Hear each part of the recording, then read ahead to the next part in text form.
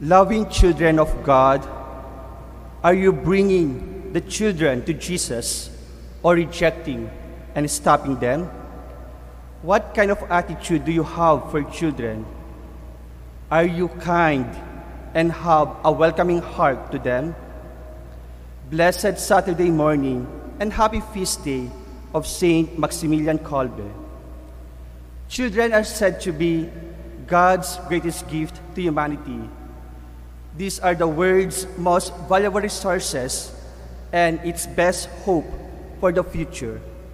They are our greatest treasure, our greatest blessing. Our gospel for today speaks about children and being childlike. It is just 3 verses, yet full of messages. First, children were brought to Jesus that he might lay his hands on them and pray. But the disciples rebuked, hindered the people. I believe good parents would want Jesus to bless their children, no matter who they thought Jesus would be. And this is just a normal activity, isn't it? However, in the Jewish society, children had no social standing, had no rights at all. They were like women who were treated as second-class citizens and not being counted. Furthermore, in the case of disciples, it is neither they did not see the blessing of children as an urgent need in comparison with the healing of the sick. So, they rebuked the parents in bringing their children. Or they have forgotten what Jesus had taught them about kingdom greatness. Hence, they are acting contrary to what they have been taught. Second, Jesus said, "Let the children come to me, and do not prevent them, for the kingdom of heaven belongs to them." Jesus corrected the disciples and allowed the people to continue to bring the children to Him. Wag silang hadlangan sa paglapit sa akin. And Jesus turns the worldly logic upside down. Biniligtad po niya ang lahat. For Jesus, no one is deemed unimportant in the kingdom of heaven. Everyone is significant. Everyone is important in God's sight, no matter who you are, whatever you are. And those who are treated least in the eyes of the world are the greatest of all in the kingdom of heaven. Who are treated least in the eyes of the world are the greatest of all in the kingdom of heaven. Third, Jesus laid his hands on children and went on his way. This is the most moving scenes in the gospel, and people were amazed of what Jesus did. He welcomes the children and blesses them wholeheartedly.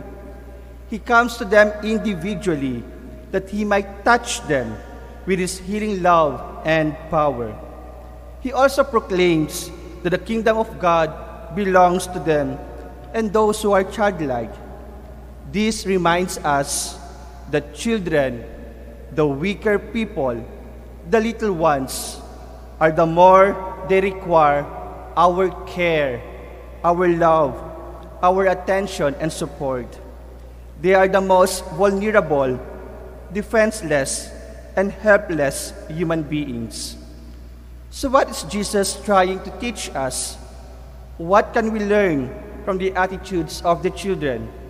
Why Jesus embraced them so much? Children are our greatest teachers.